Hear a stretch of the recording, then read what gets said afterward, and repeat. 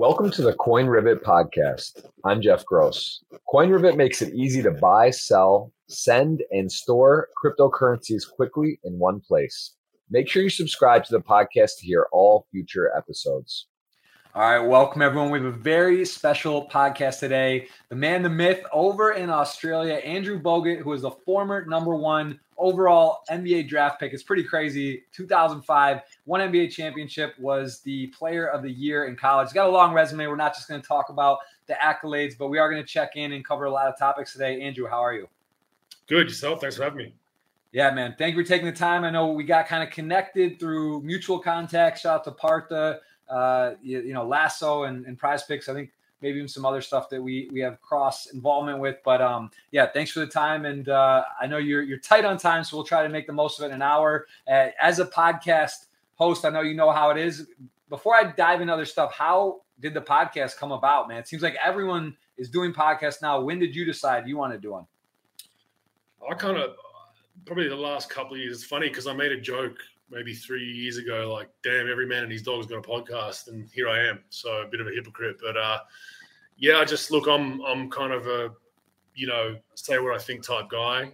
What you see is what you get, which is kind of rare for an athlete. For the most part, most athletes are PR trained and told what they can and can't say. So I just figured the podcast for me would be my best outlet to express who I am and what I'm passionate about. Be able to just have long-form conversations, much like you're having. And, if I do short-term interviews, I'm very easy to be clickbaited just because if you don't hear the whole context of what I'm saying, you can grab a soundbite and make me sound like an absolute moron.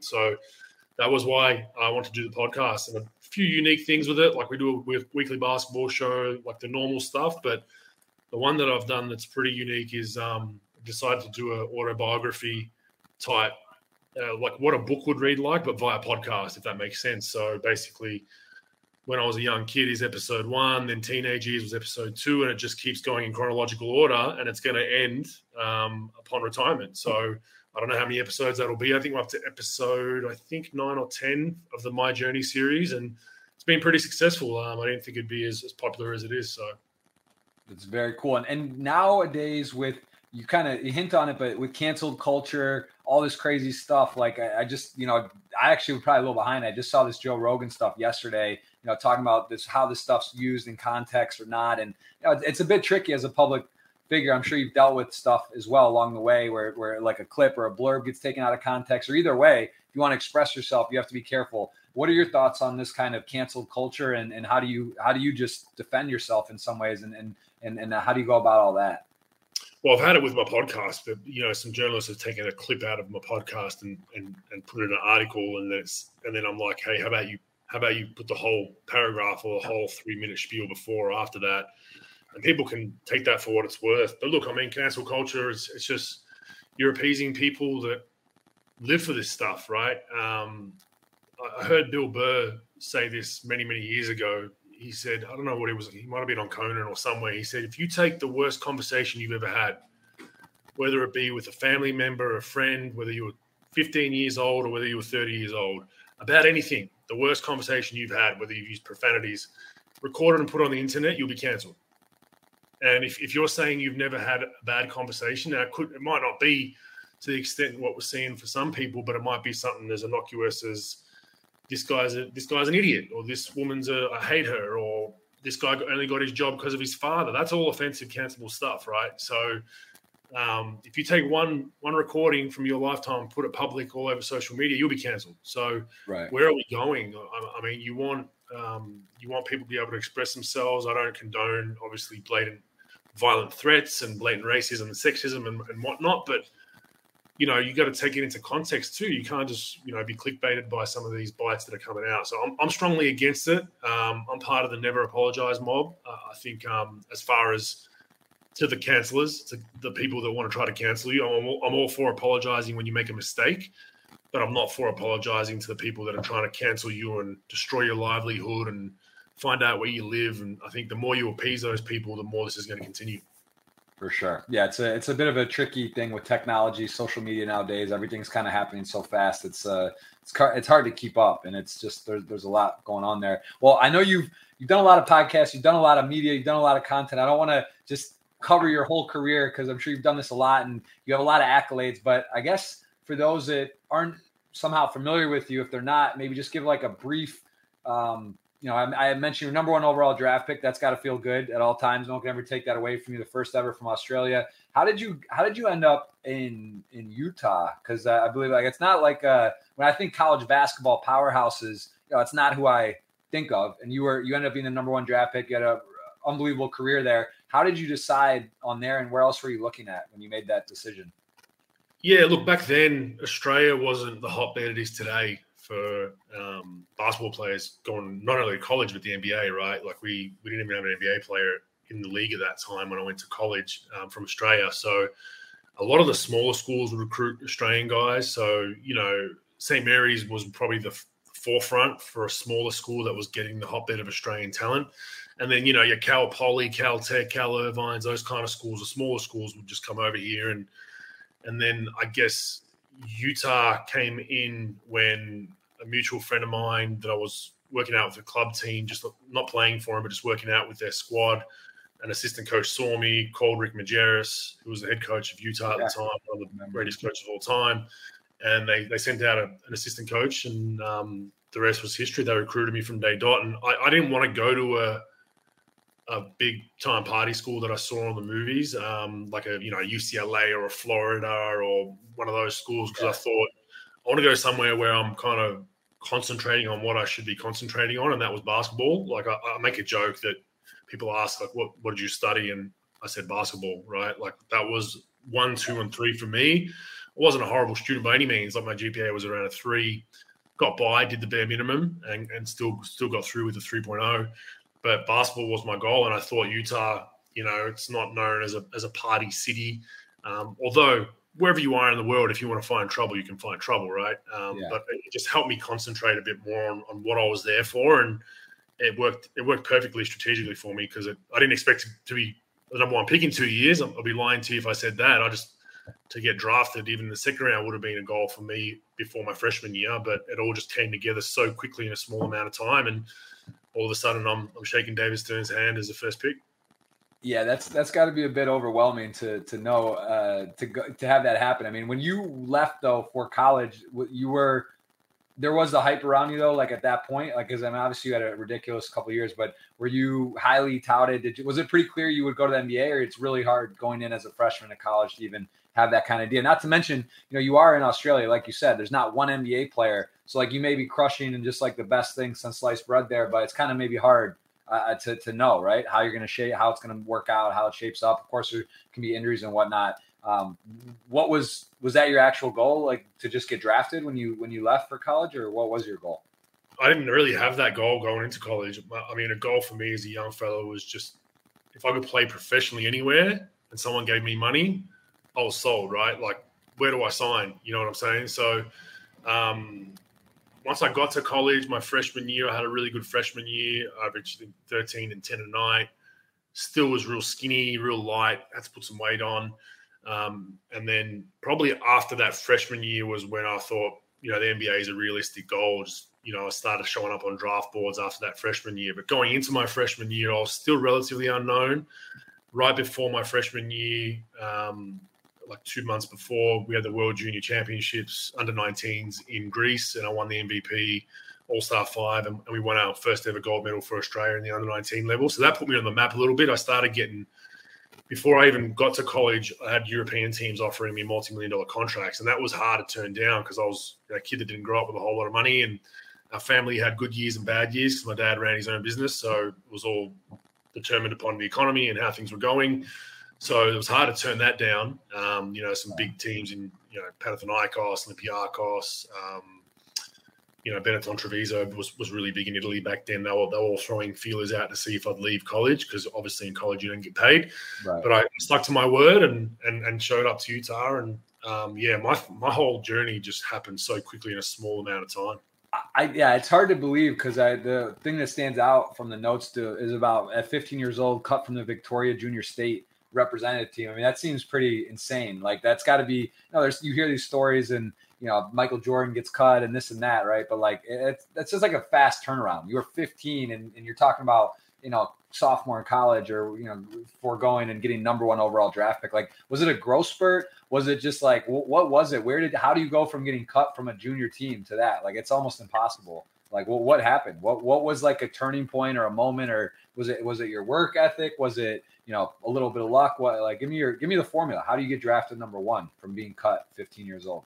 Oh, obviously you need some luck along the way, but height helps. But I knew my work ethic was unmatched even as an 11, 12-year-old. But a lot of times I was catching up to my body growing. I was kind of, you grow so fast, you then be uncoordinated for a couple of months till you got your feel back for your body, all that kind of stuff. So I knew I was always outworking all the other kids. I was just never as talented as them. So as a junior, most coaches, this is the unfortunate reality of junior sports. These under 14s, under 16s coaches, they're about win now. They don't care about like, this guy's going to probably be a pro. I should put him in the team, develop him, and then they don't care about that. I want to win my under 14 championship, which is, in my opinion, is wrong. You want to instill winning and teach it, but you also need to pick the kids that, unfortunately, the 5 foot, or the 5'8" kid at 11 years old that you can tell is probably at the peak of their development already, or 12 years old, they're already, got hair on their legs and whatever. They're not going to probably be a pro. It's just the reality of it because they're bigger and stronger than all the kids at 12, but they don't then progress. And that's exactly what happened. I started catching up to everyone maturity-wise, and I just put the time in. And getting cut from that team probably was the best thing for me. Or it was the best thing for me, not probably, because I feel like if I made that team, I probably would have taken the foot off the gas and thought, I'm a rock star, I've made the state team. Whereas I didn't make it. They gave me an emergency spot, funnily enough, which meant that so the way our system works in Australia, the national championships for under 18s were July. So they picked the squads in January, and then you train twice a week on the weekends, right? They put me as an emergency, so that meant I was in the squad, but I wasn't going. I'd only go if someone else got hurt in the meantime, right? Okay. So the beauty of that was I got to train with all the guys that made it over me still. And because they'd made it, they probably thought, I'm just coasting to get to that nationals, do the bare minimum or whatever. Like, I don't want to get hurt. And they got this asshole like me who's an emergency, and I just came in there every day, every training session, just trying to beat the shit out of every one of them, like literally, and that's kind of that was my mentality throughout that process. And I just made a huge jump within like a 1 year period after being cut. I then made the Australian junior national team camp. And the funny thing about that is that's usually selected from kids that go to the nationals. I didn't go to the nationals. So I basically got like a wild card because they heard I was, going up, right, and working hard, and ended up going to that camp. No one had ever heard of me. All the other kids from other states never heard of me because I hadn't been at the nationals. Like, who the hell is this kid? And the first day of camp, I kicked everyone's ass, and they offered me a scholarship to the AIS on the spot. Went there for 2 years, then went to college, and it just all came together. And I think a bit of luck in there, but I put a lot of time into my craft that people didn't. People think, you grew to 7 foot, you're lucky. Well, I know a lot of 7-footers that don't make it in basketball. It's not as easy as that. You got to put a lot of time and effort in, and having the height definitely helped, but you can't beat time and effort. For sure. No, there's no doubt about that. And you mentioned, we talked a little bit about luck. Poker is like the main focus or sort of the topic that stems from, in my world. Give me a little bit of your poker experience background, and how would you translate or correlate, I should say, poker and basketball or sports? Because like dealing with variance and luck, I mean, we could spend days talking about probably some of the games that you've won, lost, series, comebacks, ahead, behind. But do you see a really big similarity there? What is the biggest sort of thing that you can take from one to another? Yeah, I mean, just the strategy, the ups and downs. I think having bad weeks, having good months, learning how to handle when you're winning and playing really well, learning how to handle where you're losing and just can't get a hand or can't someone just keeps lucking out on you. Same as basketball, like it's exactly the same. And they're both kind of sports are probably a testament to sticking with it and sticking to your foundational principles about how you play or your strategy or whatever, and being confident in that. Risk adverse, like what end of the seesaw are you? Are you a rock? Are you wild? Are you a fish? Like, so yeah, it really translates strategy wise, mentally. I mean, I got involved in poker, I think in 2006. I used to see poker on TV when I first got to the US on ESPN, and I used to hate seeing it on TV because I understood hands. Yeah. I didn't know the format of Texas Hold'em though. Like, I didn't really know the intricacies of it. I just knew basic hand cards from playing 5-card draw back in the day. But I used to see it and be like, why the hell is this on TV? This isn't sport, it's cards. Like, it used to just frustrate me, right? And then a friend of mine, he went to the University of Baylor in Texas, Australian guy, who's on that national team with me, the junior national team that won gold. And we had a World Championships in 2006, and I had a PlayStation Portable back in the day, and I had the World Series of Poker game. I never played it. And he's like, have you played that? I said, no, I don't know how to play it. You know, I'm not a fan. And all he did was just taught me basically the nuances of, you know, flop, turn, river, betting patterns, how it all works, big blind, small blind, which I didn't understand. So then I just started playing a little bit on there, but then I started watching it on TV. Then I ended up loving it because I was learning off TV. Right. And then I just started playing more and more. I picked up some home games when I was in Milwaukee. And then when I got to the Bay Area, that's how I met, you know, a mutual friend, Phil Hellmuth. I'm sure he'll love me dropping his name. And yeah, I ended up just getting in some big games over there with a lot of people that are, you know, big poker players. And I'm still in a group that we play via an app to this day. So yeah, just really, for me, playing poker during basketball season was a great mental release for me because, as you know, at a poker table, you can't really think about anything else. You can't think about your bad game. You can't think about, you know, whatever troubles you have in your life. So it really got me mentally away from any other stress for that 3, 4, 5, 6, 7 hours, however long I played. And that was another reason why I really enjoyed it more so than just, you know, the thrill of the gamble and whatnot. Very cool. And without any names or, you know, you've been on several teams. You've been playing, I guess, professionally. You played for over 15 years or so, and I'm sure you've seen some crazy stuff, right? Poker, like I know it's a very common game. People like to play on the plane.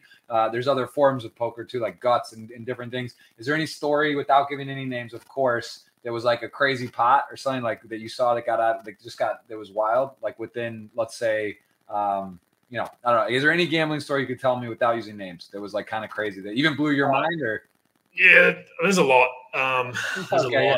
You don't know.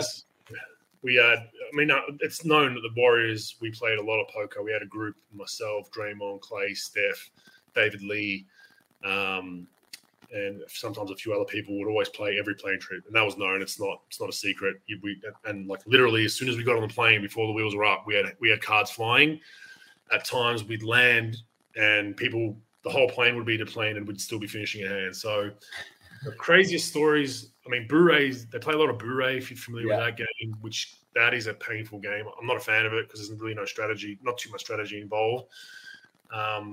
Two worst stories, we played a game called In Between. So we went through a phase where it was dealer's choice, any game. It wasn't just poker. You could the dealer could whatever. We played a game called In Between, which is basically those posts the pots can get crazy, man. I can't imagine that. You know about In Between? Oh yeah, when it's like an 8, when you got the deuce and the king, and you go all in, and it comes. You can't believe it could actually come, and you're paying double. And then I actually have a story because I played soccer growing up through college, and there was one time where it just got so crazy for like our roles. Like we had to like redistribute the pot and do something because it got like you actually got out of hand. So I can't imagine, but yeah, I'm sure to us. So for people that aren't familiar, I'm sure most of your followers are gamblers, or poker players at least. But yeah, In Between, you basically two cards face up, and if it's a king and a 5, you then say, I bet the pot that it's going to be hit in between that. If it hits the sides, king or 5, or in between those, you got to match the pot, right?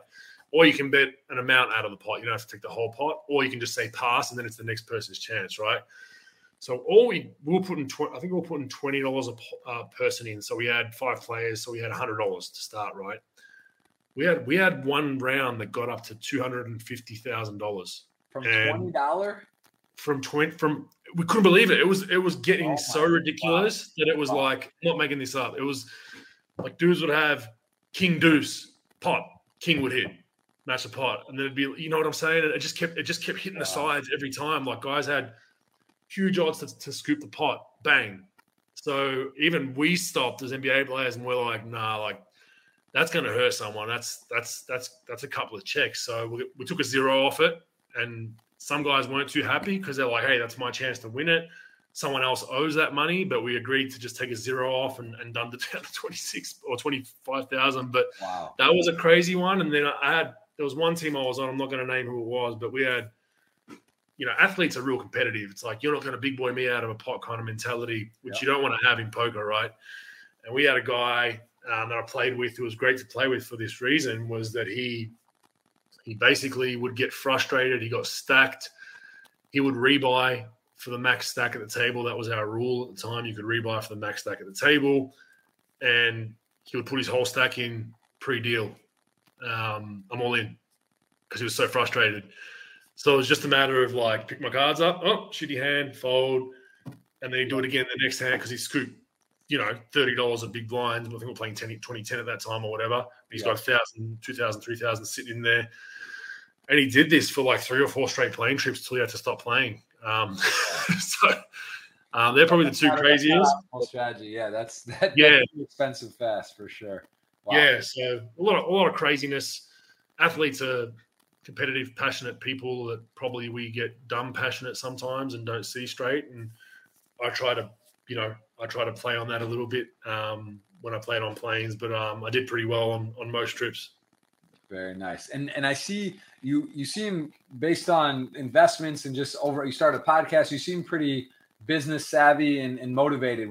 When did this kind of entrepreneurial spirit come into play? Was this like early on in your NBA career? Was it after you retired? When did you decide, like, all right, I want to start investing? I would imagine being in the Bay Area around some of these guys, and this, it's got to be pretty cool, right? Like one of the more forward thinking and current event stuff going on in the world in tech. But for you, when did you really dive in and want to get involved with these type of projects and investments? I was doing some small business stuff pre getting to Golden State. So like probably from 2009, 10, 11, started, doing some small business stuff in Australia and learning the hard way. A few of them didn't do too well, just my own personal kind of business stuff. And I think that's the best way to learn, is to fail in those kind of circumstances. And then when I got to Golden State, I think I would have been an idiot not to network with some of the people that were involved with our club, involved with the organization, friends of friends. And, I ended up networking through a lot of those people through poker of all places. I ended up in a poker game without naming names, ended up in a poker game with some of the most powerful people in venture capital and angel investing and startups, and they were fantastic people, and I'm still friends with them to this day. And a few of them, I picked their brain. I just started asking questions, and no matter how dumb they were, I'm like, these are the best in the world. Like, I'm gonna be that annoying guy. Not so much during the poker game, but I'd hit them up afterwards. Hey, I want to get started in this. What do I need to do? And I had a guy that mentored me somewhat with how to get involved in VC stuff and startups, what to look for in a company, the different strategies. Like some angels, they have the spray and pray mentality, which means that they invest in a boatload of things a year and hope one hits. So that could be 100 different companies in small amounts. And then you have your more really conservative, we're going to do 5 or 6 big deals a year. So learning all the nuances of that. And it all comes down to networking. It all comes down to who you know. So I got involved early on. I just basically said, hey, the next time you guys have good deals come to your table, I'd love to get involved. Keep me in mind. And that's what happened. They had things come across their desk that they were investing in, and like, hey, we've got a few points. If you want to jump in with us, we'd love to have you on board. And then I realized that I can use my brand and my leverage and my social media presence to do some of these deals myself down the line. So if a company comes to me and says, we want you to invest in our company, I've done deals where it's hybrid to an extent where, I might get a bit more of a discount. In return, I give them some marketing support. I give them some networking support with my connections over in the US or Australia, and just learning it that way. And, like I said, there's been a lot of things that have done well. There's been some that haven't. There's been some businesses that have gone under within 2 or 3 years, and there's been some that have been, bought out by big companies like Amazon. So it's all about learning along the way and continuing to network, and hopefully we all hit a few unicorns along the way. Yeah, I mean, I look at investing a lot like poker tournaments in particular, because it's like you don't know the buy-in size. You could play a $200 buy-in and you win it online, or you play the 10K main event and win it. And ultimately the game's not like that different. It is, of course, just like an investment, there's obstacles and risks you take that are more so in one than the other, but the risk reward's bigger. But ultimately in a tournament, yeah, you could play great, be knocked out, or you could get lucky and win in a bigger one and whatever. So I think it's very similar in that sense. It's just funny because like your min cash of a huge one, or you may not cash, right? So it's like, you don't really know which one's going to work. And as you said, that sort of smash and cover, spray and pray, you kind of you want to diversify. And it's interesting. There is, of course, some luck on that, on how they shake out, which one's double, which ones go to zero, which ones you hit 10Xs. Have you been to a point now where you've seen some of these investments come to fruition? I know, Prize Picks, we've been on together now. It seems to be doing very, very well. Lasso as well. Partha was just on. I've had Adam Wexler on the show, and those companies seem to be flourishing. Have you had any that have actually exited yet? Because, I'm still in the phase where I got all my seeds kind of sprinkled around. I'm going to wonder if I'm a fish or not. Like in 3 years, we'll check back in and hopefully hit a couple. It doesn't take many. You just can't brick everything. But have you actually cashed out, or, had any success yet? Yeah, one company called PillPack that I was involved in got bought by Amazon fairly quickly. I think it was within 2.5 to 3 years of investing in it. PillPack were a company that were to-your-door prescription medications, and they hit some loopholes in some states because of legislation. They couldn't get it across the line, but a lot of states were accepting of it. I think they started out in it was Maine or New Hampshire, somewhere up that way. And Amazon bought them out within 2 or 3 years of investment. So that was a quick one, and probably not normal. You don't usually exit that quickly, but yeah, to your point, I think most of my investments, the way I get involved with startups is it's generally money that I don't need to live off. I'm not going to, I probably don't recommend people investing money that they need for everyday purposes, putting it into VC, putting it into even stocks, even gambling with it to an extent, right? You kind of want to budget yourself in a way where you've got your burn money, and I'm fortunate enough to have enough of that to be able to still, hit some home runs, and that's kind of the way I look at it. But yeah, most of my stuff would be like you right now. You're just sitting and waiting for that 5, 10 year, 15 year, and but I've had a fair bit of success with PillPack, and then there's a company in Australia I haven't cashed out, but has just gone gangbusters. It's actually in the funeral industry. Funnily enough, it was. I'll give them a shout out. Bear Cremation. Basically, really, really easy to use way of getting bare bones costs for funerals and cremations. And the funny story behind that, real quick, was that the only reason I got involved with them was my grandfather had passed away a couple of years ago, and I was involved with the funeral. I took care of the payments and whatnot, and I just saw how seedy of an industry it is. It's like they were preying on people's emotions, and going up to my grandma and things like, oh, here's your flower options, really expensive, moderate, low, and you pick low or moderate. Oh, didn't he mean more to you than that? Like that kind of shit. And I saw it firsthand, and I was like, this is the lowest. You're preying on someone right now that is highly emotional. My grandma would say, I'd spend $1 million on my grandfather, and problem is she doesn't have $1 million, right? So then a lot of people get their eyeballs of debt through funerals of all places. Yeah. So I went through that, and then literally 3 months later, across my desk came an opportunity to invest in a company that was going to try to shake up the funeral industry. I was like, done, fits in perfectly, and ended up being, it's gone gangbusters. So that was one funny story of how I got involved in something, was because I actually felt the pain of how shitty that industry is for the most part. Yeah, that's I think that's like the now you see the Ubers and the Postmates and these type of technology apps or things that there's big opportunities that technology can really address sort of inefficient industries, and it's kind of wild, right, to see how fast things are moving and how things are getting optimized, and just in the blink of an eye, the blockbuster Hollywood videos get replaced by Netflix, and all this stuff is changing so fast. So it's it's interesting. Like you said, there's a lot of inefficient markets, and that is I haven't heard. I don't know if is there something similar in the U.S. or no, because that seems like a very that's what they will try to get over there. Obviously, the problem is legislation in the U.S. not as bad as Australia, but in the US, with every state's just so different.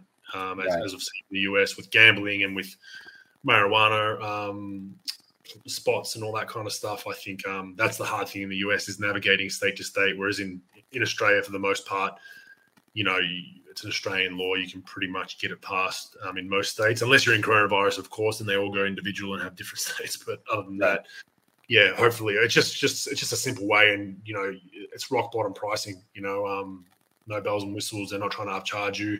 There are things that you can get to go a little bit nicer if you want to, but it's all at your discretion, right? Right. It's not in your face and make you. They're not exactly. There's not a guy in a suit. It's like, hey, So it just makes a lot of people that use the service. The reviews are really good. They love it because they feel like it's their doing and their choice. They're not getting coerced or pushed, and then it's very affordable. Like it's not.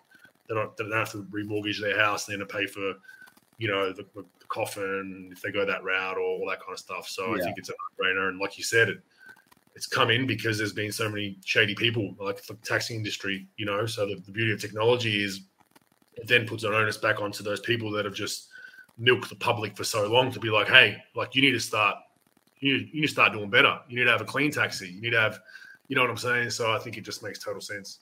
Yeah, that does. And what about the NIL? Because this is something that, of course, someone like yourself would have tremendously benefited from, being the number one overall pick and one of the top players in college and prospects. Like, what are your initial thoughts on this? And are there a lot of complications, or is it just a no-brainer because, why, a lot of these guys aren't going to get to make money, guys or girls, athletes won't be able to get to go to the next level, or the pros or semi-pros or other divisions. Do you think that this is a great thing, or do you think there's some potential complications with this too? Well, look, I think that they definitely need to compensate athletes enough to live. Like, that's a no-brainer to me. I mean, when I was in college, this is a get off my lawn rant, but, I had to get a job to make money to basically be able to eat my second year, my sophomore year. I'm a high school All-American, college All-American. My jersey's being sold in the bookshop. I'm getting none of that money. And I'm not exaggerating. I was eating off the Wendy's dollar menu some nights, right? Because I had $4 left in my pocket, and I'm like, I'll just get 4 cheeseburgers for $1, right? So, and it wouldn't have been. I wouldn't have needed hundreds of thousands of dollars. I was like, if you give a kid in college a couple of grand, maybe $5,000 a semester, man, I'm living like a king. I can then at least take it. I can take a girl to the movies. I can go to dinner every now and then. Like, couldn't do that, right? Yeah. And that was the absurdity of it all. But I walk into the bookshop and $150 jersey, which doesn't have my name on it, but it's my number. Yeah, that's got to be infuriating, right? I mean, it's like. But the NCAA spun it so well for so long. Of like, they've spun it to regular students. Of like, look at these, entitled athletes. You have to pay for your books and you have to pay for your tuition. Like, they're spoiled. But then people started to finally catch up. Like, but hang on, NCAA, you're getting billions of dollars in your account. So I don't think it should be, hundreds of thousands of dollars for athletes. The problem they're going to have is with Title IX and all that, is it's supposed to be equal to every sport. Now that's a problem because basketball and football bring in all the funds for most schools. So then that means you got to pay lacrosse and you got to pay volleyball, all the same, right? I don't know how far that goes, but I mean, the NCAA, they deserve this to an extent. They needed to do this years ago. The beauty of their organization is they don't have a face.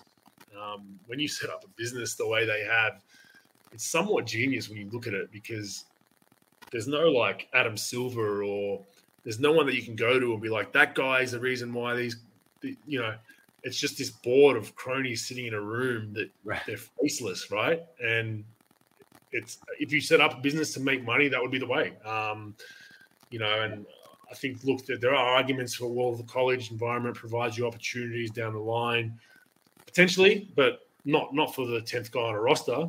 And then on top of that, you do your knee, you hurt yourself. If you're a potential NBA pick and you hurt your knee, like they're not really compensating you post college life. So there's a bit of a balance there. I think for me, it's give the kids and the students enough where they can actually live a life where they can actually go to dinner once in a while, go to the movies once in a while. They don't need to be buying Louis Vuitton bags and jewelry and a nice car and all that. They need to be doing all that. I agree with that, but give them enough so they can at least live a decent life in college, and I think that's enough. For sure. And what was it like getting drafted and now all of a sudden, like you've been in Utah, and now you're going to Milwaukee. What was that experience like when you first went there? Was this, I mean, because it's a big sweat, right? You're basically going to be living somewhere likely for 5 to 10 years, let's say, or many years. You know, how important is that to you on the city and the team you go to? Because it's out of your control. You're the number one pick. It is what it is. Was that, I mean, what was that like? What was your thoughts? And like, where would you have wanted to go, you know, a dream scenario? And how was Milwaukee? How was that experience for you?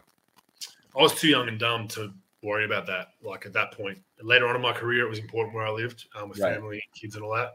At that point, it was like, I'm playing basketball. I'm not from the US anyway, so I'm not tied to any city. Right. Look, it would have been nice to go somewhere warmer. Milwaukee was very, very cold. I'd never dealt with snow at that level. I thought going from Utah, I've dealt with snow. I'm fine. I got to Wisconsin. And I'm like, this is a whole nother level of snow. This is like way different. So I enjoyed my time in Milwaukee. It gets a lot of people talking smack about it, but I enjoyed, you know, the city. The people there were really nice to me. It's easy to get around. It's easy to do this, easy to do that. But yeah, it's just, you know, for me as well, it's always got a special place in my heart because I grew from kind of, I believe, a boy to a man during those formative years of my life, you know, late teens, early 20s. I was there till I was 26, 27. So I enjoyed it. It wouldn't have really mattered where I got drafted, to be honest. I wasn't one of those guys. It's like, I want to go to this city. I want to go to that city. Right. To me, it was just, they're paying me to play basketball. I'm going to do as best I can to try and go out there and play as hard as I can. And it was, you know, it wasn't the best wins, losses wise for the most of the part I was there. And it was really good to see them win a championship a couple of years or last season because one city deserves that. I think it was them. Very, very cool. And, you know, that time though, when you are coming into the NBA, you know, there's no, I don't know, to say like a mentor or someone, there's no one in Australia that's in the NBA. So like who are you trying to talk to and advice wise or an agent? Like, how did you transition into this world? Cause it's a pretty big jump. You weren't even, I mean, you left college early. You're the player of the year in college. You go into the NBA. You know, who was your team or guidance? Like, how did you kind of segue in there? Were you just kind of on your own going to Milwaukee and figuring it out? There was phases. So there was people along the way that had trickles of help, family at times, and then not. I mean, your family can only help you so much with that because they don't know. Right. You're going through the perils, ups and the downs, the money and all that kind of stuff. Probably my, you know, agent, David Bauman, he's still a great friend of mine to this day. I think he was really, really good for me and kept me kind of level-headed. At times when I was flying off the radar, like, I hate this, I hate that, get me out. He talked me off the ledge. And he was real worldly. He's a lawyer background, so he knew his stuff. So he was probably the biggest one I'd go to for advice and things. I still do to this day when I need things. But along the lines, there was numerous different people that came in and out of my life for good and bad. You know, I get into that on my podcast a bit more in the next couple of months. But there were some people that were, you know, bedside close to me type people that ended up being fraudulent and did some dodgy things to me. So, you know, I think I've experienced both sides of that, and I ended up figuring out that my circle has to be even tighter than it once was because in our industry, there's just, I mean, you'd probably see it a little bit in yours as well, especially around poker and gambling, but there's so many people you just got to kind of constantly keep an eye on, and it's not a great way to live, but you have to, otherwise you'll be left with no shoes. You know, that's just the reality of the way the world is and human beings are, and it's a shitty way to live because I'm obviously more cynical than most, but I have reason. Once people hear my story down the line about why I am, they'll definitely understand, and I've seen just some really, really bad parts of human beings that no one should. And it was at phases in my career where I probably was immature to how that all worked. And that's what shocks you most. It's just a kid that had a dream to play basketball. And then you get to that point and you're like, whoa, this is not what I thought it was. Right. Yeah. Well, listen, I lived with Michael Phelps for 7 years. So trust me, I understand because I've seen stuff, heard stuff that I would never even imagine or thinkable. Like, you know, whatever. I'm sure it's similar in line, right? You've seen it all, like stuff that you would be like, wow, that's like, you can't even put that in a movie, like how nasty people are. And people wouldn't believe it. That's what's crazy. You All would. these stories like, no way, that's bullshit. Like, No, it's shocking stuff. So I would, I'm sure you guys could go pound for pound. I know just bits and pieces I hear and see a little, but I'm sure that's part of the life that is, again, you got to kind of roll with it, just part of the territory. What was, I guess, moving then, what's the difference between playing on a team when you kind of go in and you realize your ceiling is 500 or, maybe you get an 8 seed or make the playoffs versus when you're on the Golden State Warriors playing with some of the best players in the world, you're having a great, you're a big contributor, you're a part of the team, but like, how is that like day to day or walking into the season? What's the energy and atmosphere like? Give me between, let's say, a 500 team and someone that you're going to contend for the world title. What was that like? Well, it depends. I mean, that's the biggest thing for most NBA athletes. When you're on that 500 team, like when I was with the Bucks, I was number 1, number 2 option for most of my career there, like offensively. So I'm getting bulk of the touches. A lot of stuff's running through me. Right. My individual numbers are pretty good. So when you're on that 500-600 team, your numbers are going to be better, right? Because you're on a team that's not winning as much. When you go to a team like Golden State, where I'm like, okay, now I'm a cog in this big machine of Steph Curry, Klay Thompson, Draymond Green, not only do I not average those kind of points, that'd be crazy to say we're still going to have Bogut as number 1 option with these 3 guys next to him, right? And I'd be an idiot to think that.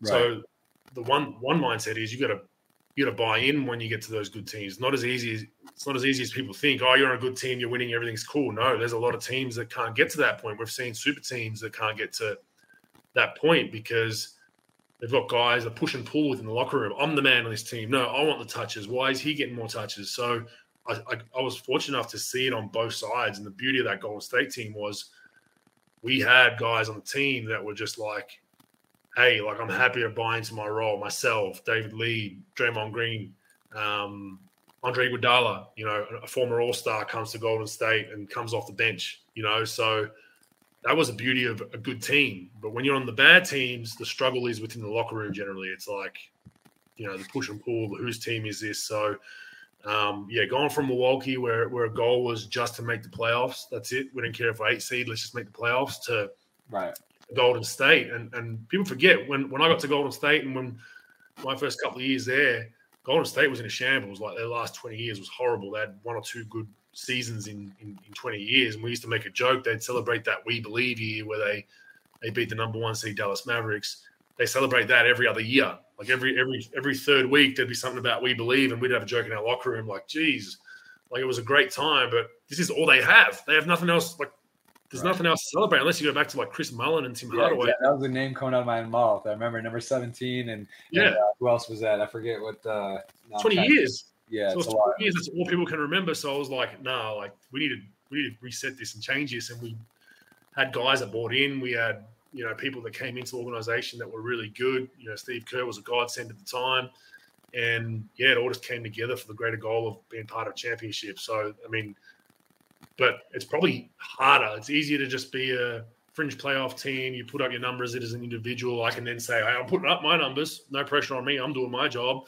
We didn't make it because I don't have the tools, right? But when you're on that team that should be doing it every year, that's probably even harder because your pressure. I remember going to hotels, like we were the Beatles for 3-4 years. I mean, even after I left and they got KD, right? We go to hotels on the road and they'd have hundreds of fans outside our hotel, the lobby entry. We couldn't even get in the. Had to rope it off and get through, and people yelling and screaming. Yeah. We couldn't go to local restaurants because there'd be fans everywhere.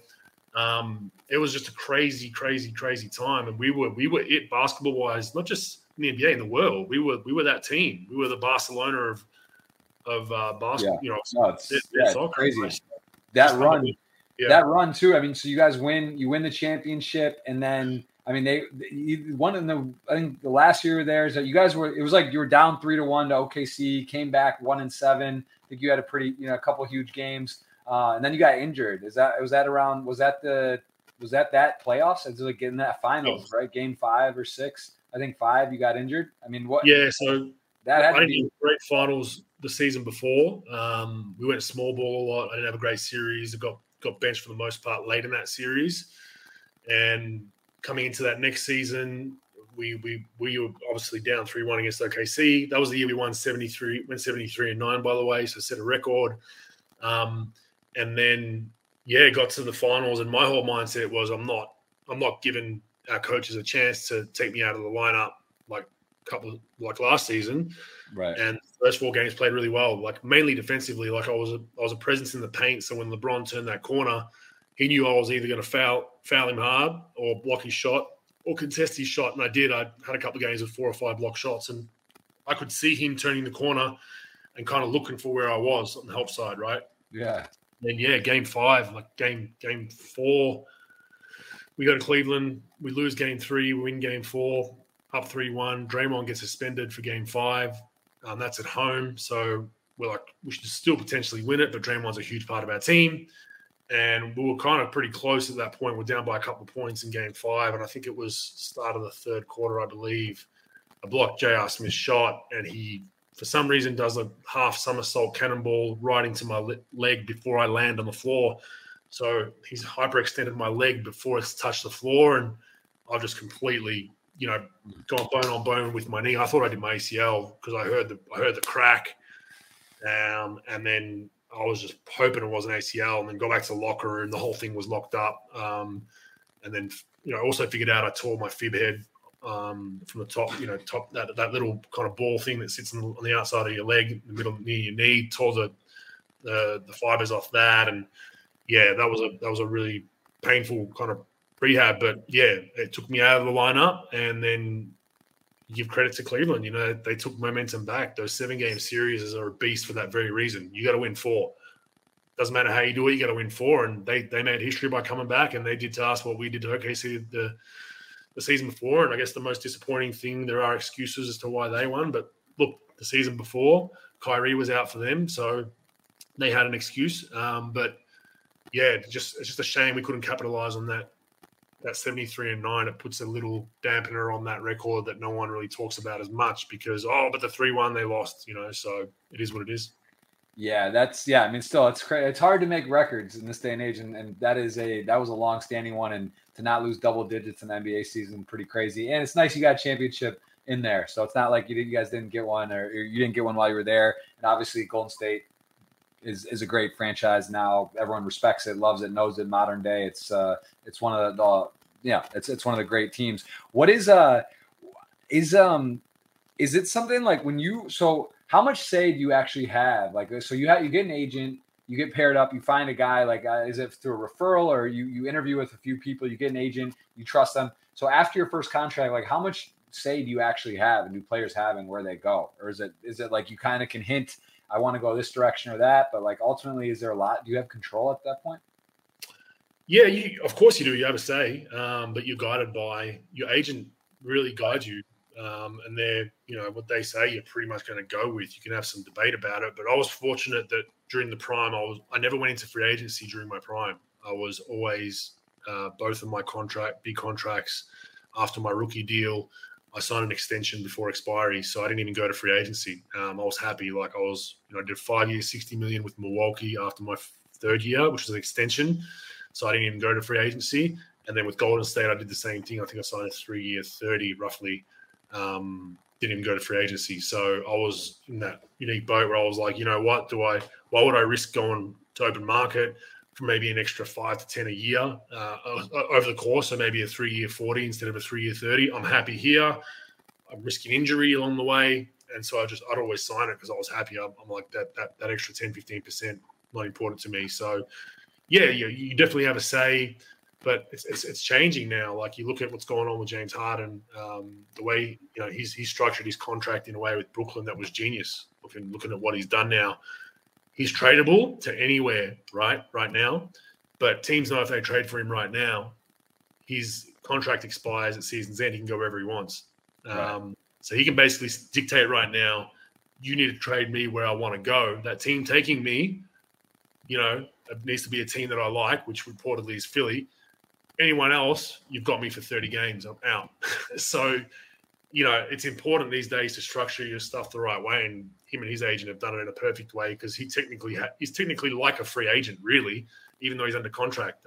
Whereas if you would have had a 5-year deal remaining or 4-year deal, then he's kind of stuck to wherever he gets traded to. And then it's a la Ben Simmons. If you don't report, we're finding you, right? So your agent's very important, your family, your friends, but yeah, they can also steer you the wrong way as well. So you got to kind of be really balanced about it. For sure. And tell me about leaving so during the lockout, you went to Australia to play there. What was that like? And was that a difficult decision to just stand pat or go back home and play some games? Well, I didn't play. I tried to. I had 3 or 4 years left on my deal. That one that I just spoke about, the 5 years, 60. And because it was a lockout, it went to November, December. We're like, I better start playing somewhere.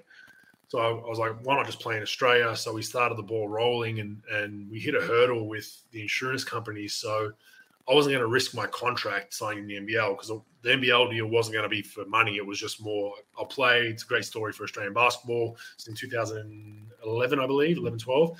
And so all I wanted was like, look, get me an insurance binding cover to cover the 3 or 4 years at 40, 50 million that I have left.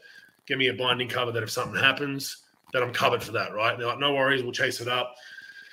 Essentially what happened was the insurance company said, because you're in a lockout, what are we insuring? You're not technically under contract. So that's where we hit a hurdle. And I was like, I can't risk, losing that contract. But technically the contract wasn't in force because it was a lockout. You're unemployed technically. So they played those games. So I couldn't end up doing it. So I didn't do it. And ended up just waiting until the season started. And thankfully the season started no more than 2 weeks after that. We had to report, I think it was December 6th, if I remember correctly. For sure. And I gotta ask about your diet, because it looks like at one point you got rid of sugar in your diet and just completely transformed. What prompted you to do that? And when did nutrition become an important part, or, when did you get actual like professional help with nutrition?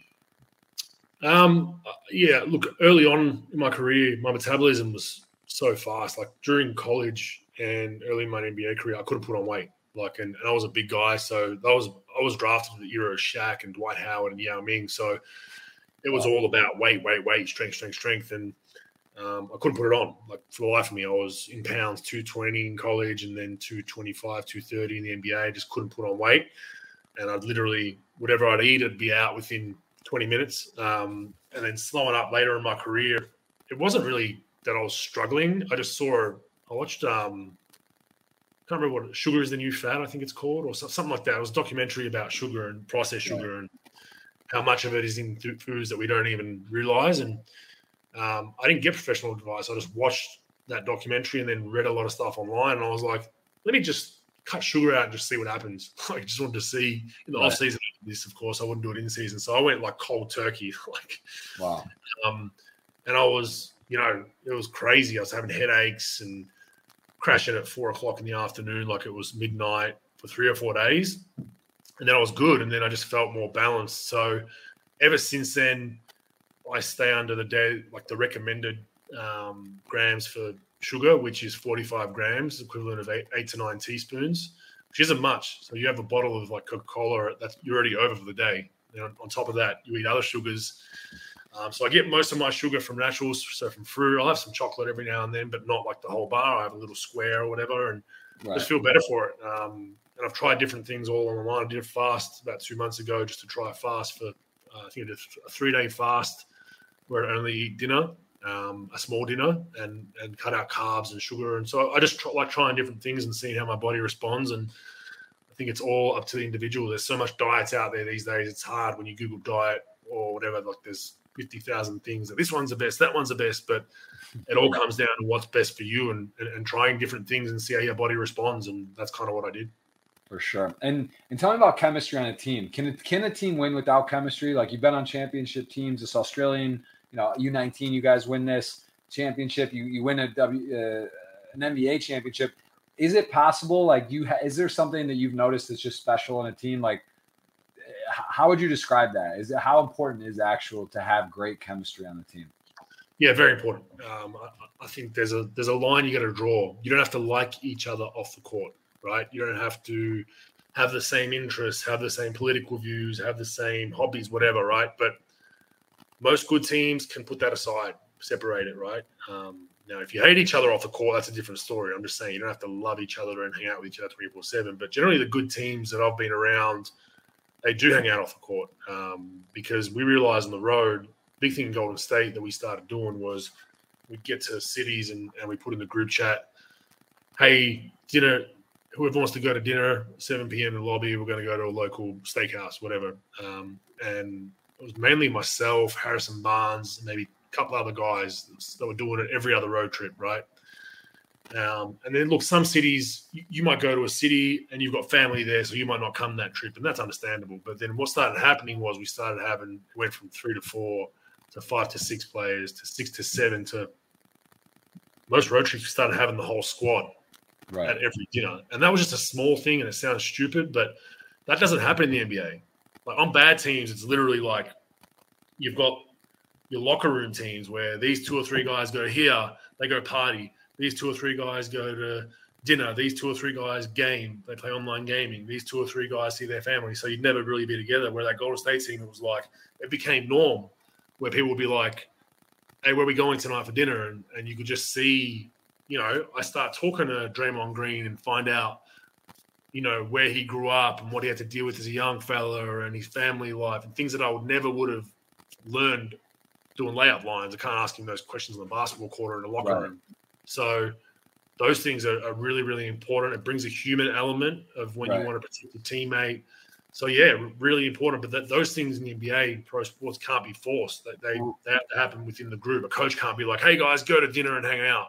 Right. Yeah, it's sort of like college, right? In college, you do like the team dinners and like the stuff where they try to like keep you in line and whatever. But, yeah, in the pros, they're not going to have an organization tell you guys got to spend quality time together or whatever. Yeah. So, that is unique. And I would imagine that is one of the formulas of a lot of the most successful teams or great teams, that they kind of the willingness and to want to do that kind of stuff. It has to be within. So let's take a few questions here before we go. I got $100 giveaway. Lot to talk about, a lot to cover. Hopefully we can do in the future again. But in the meantime, I do see, make sure everyone does follow the Rogue Bogues podcast. And I have the link tree up here. What's the easiest way? It's on different podcast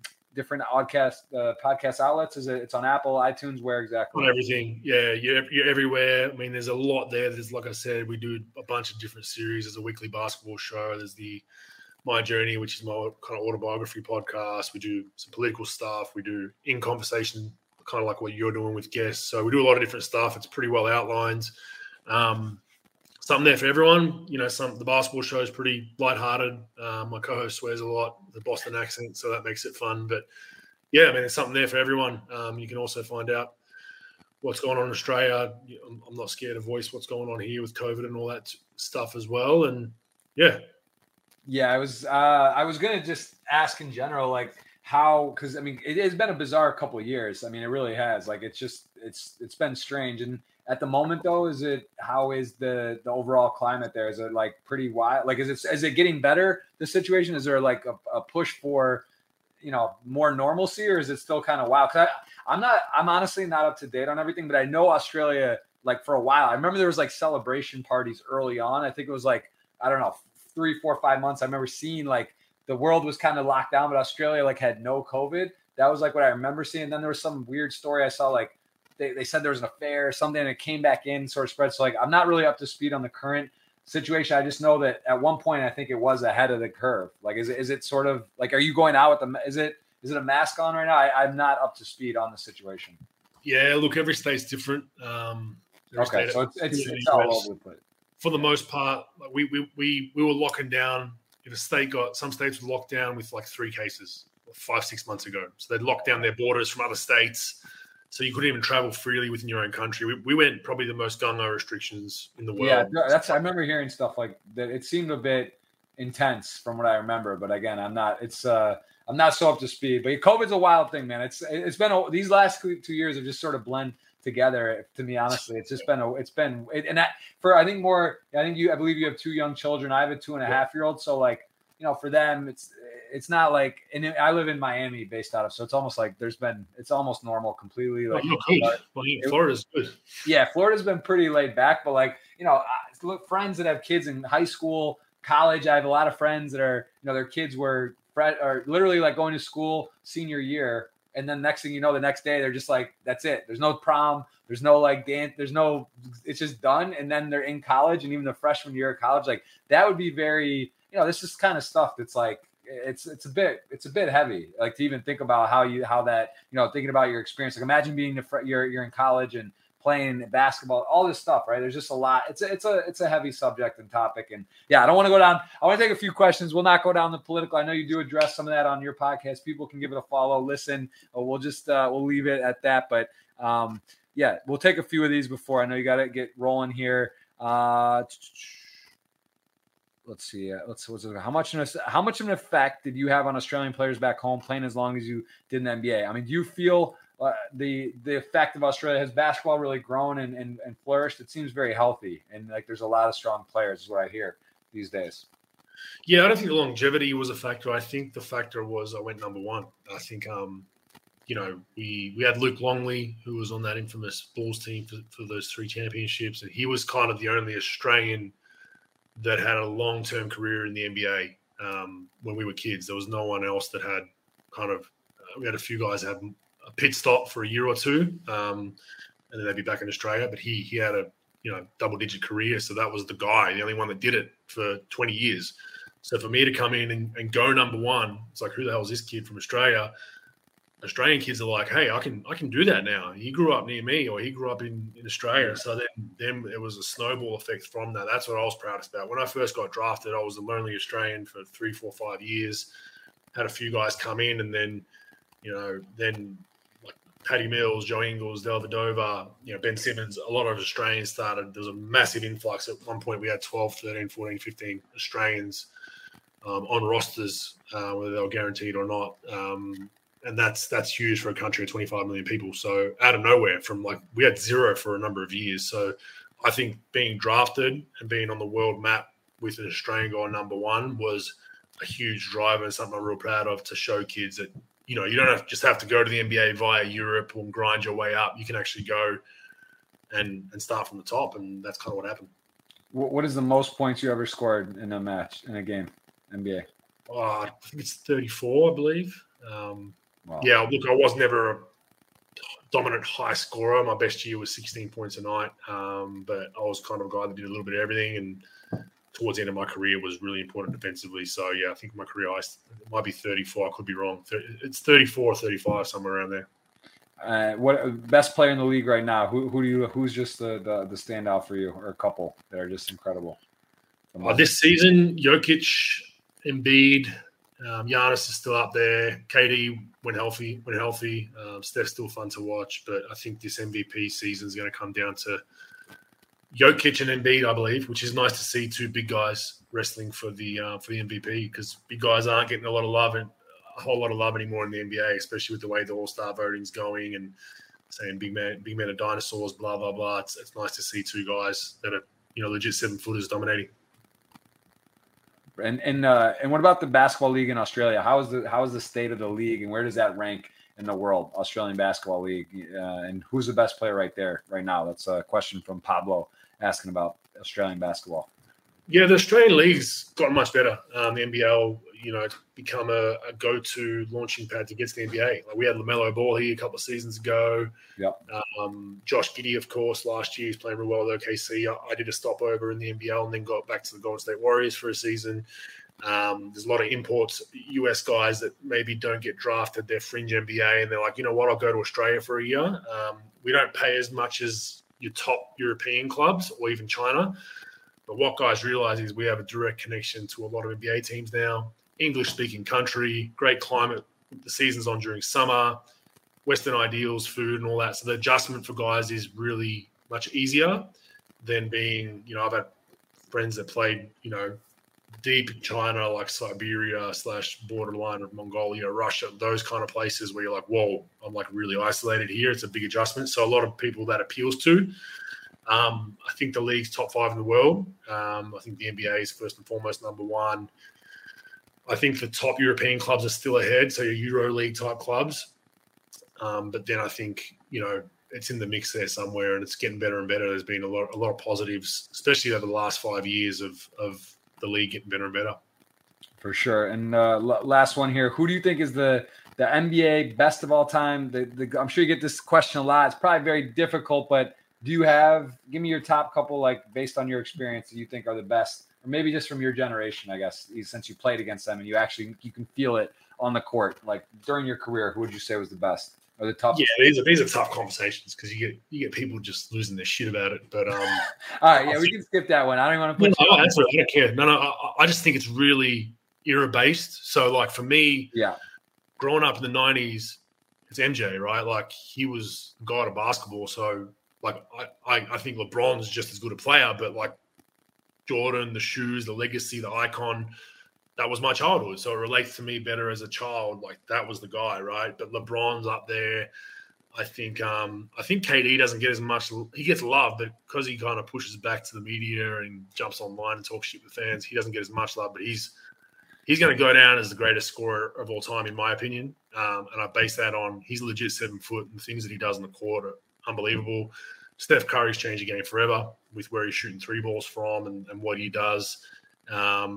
Kobe, obviously, there's a boatload of guys, and there's no wrong answer. But for me, MJ, growing up in the 90s kid, he's the GOAT for me. But I can see the argument for LeBron and a few other guys. But it all depends, man, what you like and what you don't like, I guess. And while I'm copying this link, we'll do this giveaway quickly. What is the sports betting like in Australia? Because I know they took online poker down, I believe, or it was brought down. What is the stance on, like, can people bet sports there? Is that a common thing or no? Or is that just poker? They took poker down because the government couldn't take their hit from it because they're all based overseas. So that was the number one reason, I believe. They try to say it was for the safety of our citizens. Right. But you can literally bet on sports. Gambling is huge here, perfectly legal. There's numerous different platforms. So yeah, I'm involved in one. Shout out to Dabble. I'm involved with a company here, speaking of startups, that introduced a unique platform on an app where you can actually chat and converse with people and start groups and talk about your bets and be like, haha, Jeff, that was a stupid bet, you lost, or whatever it is. So shout out to Dabble. But yeah, sports betting is completely legal here.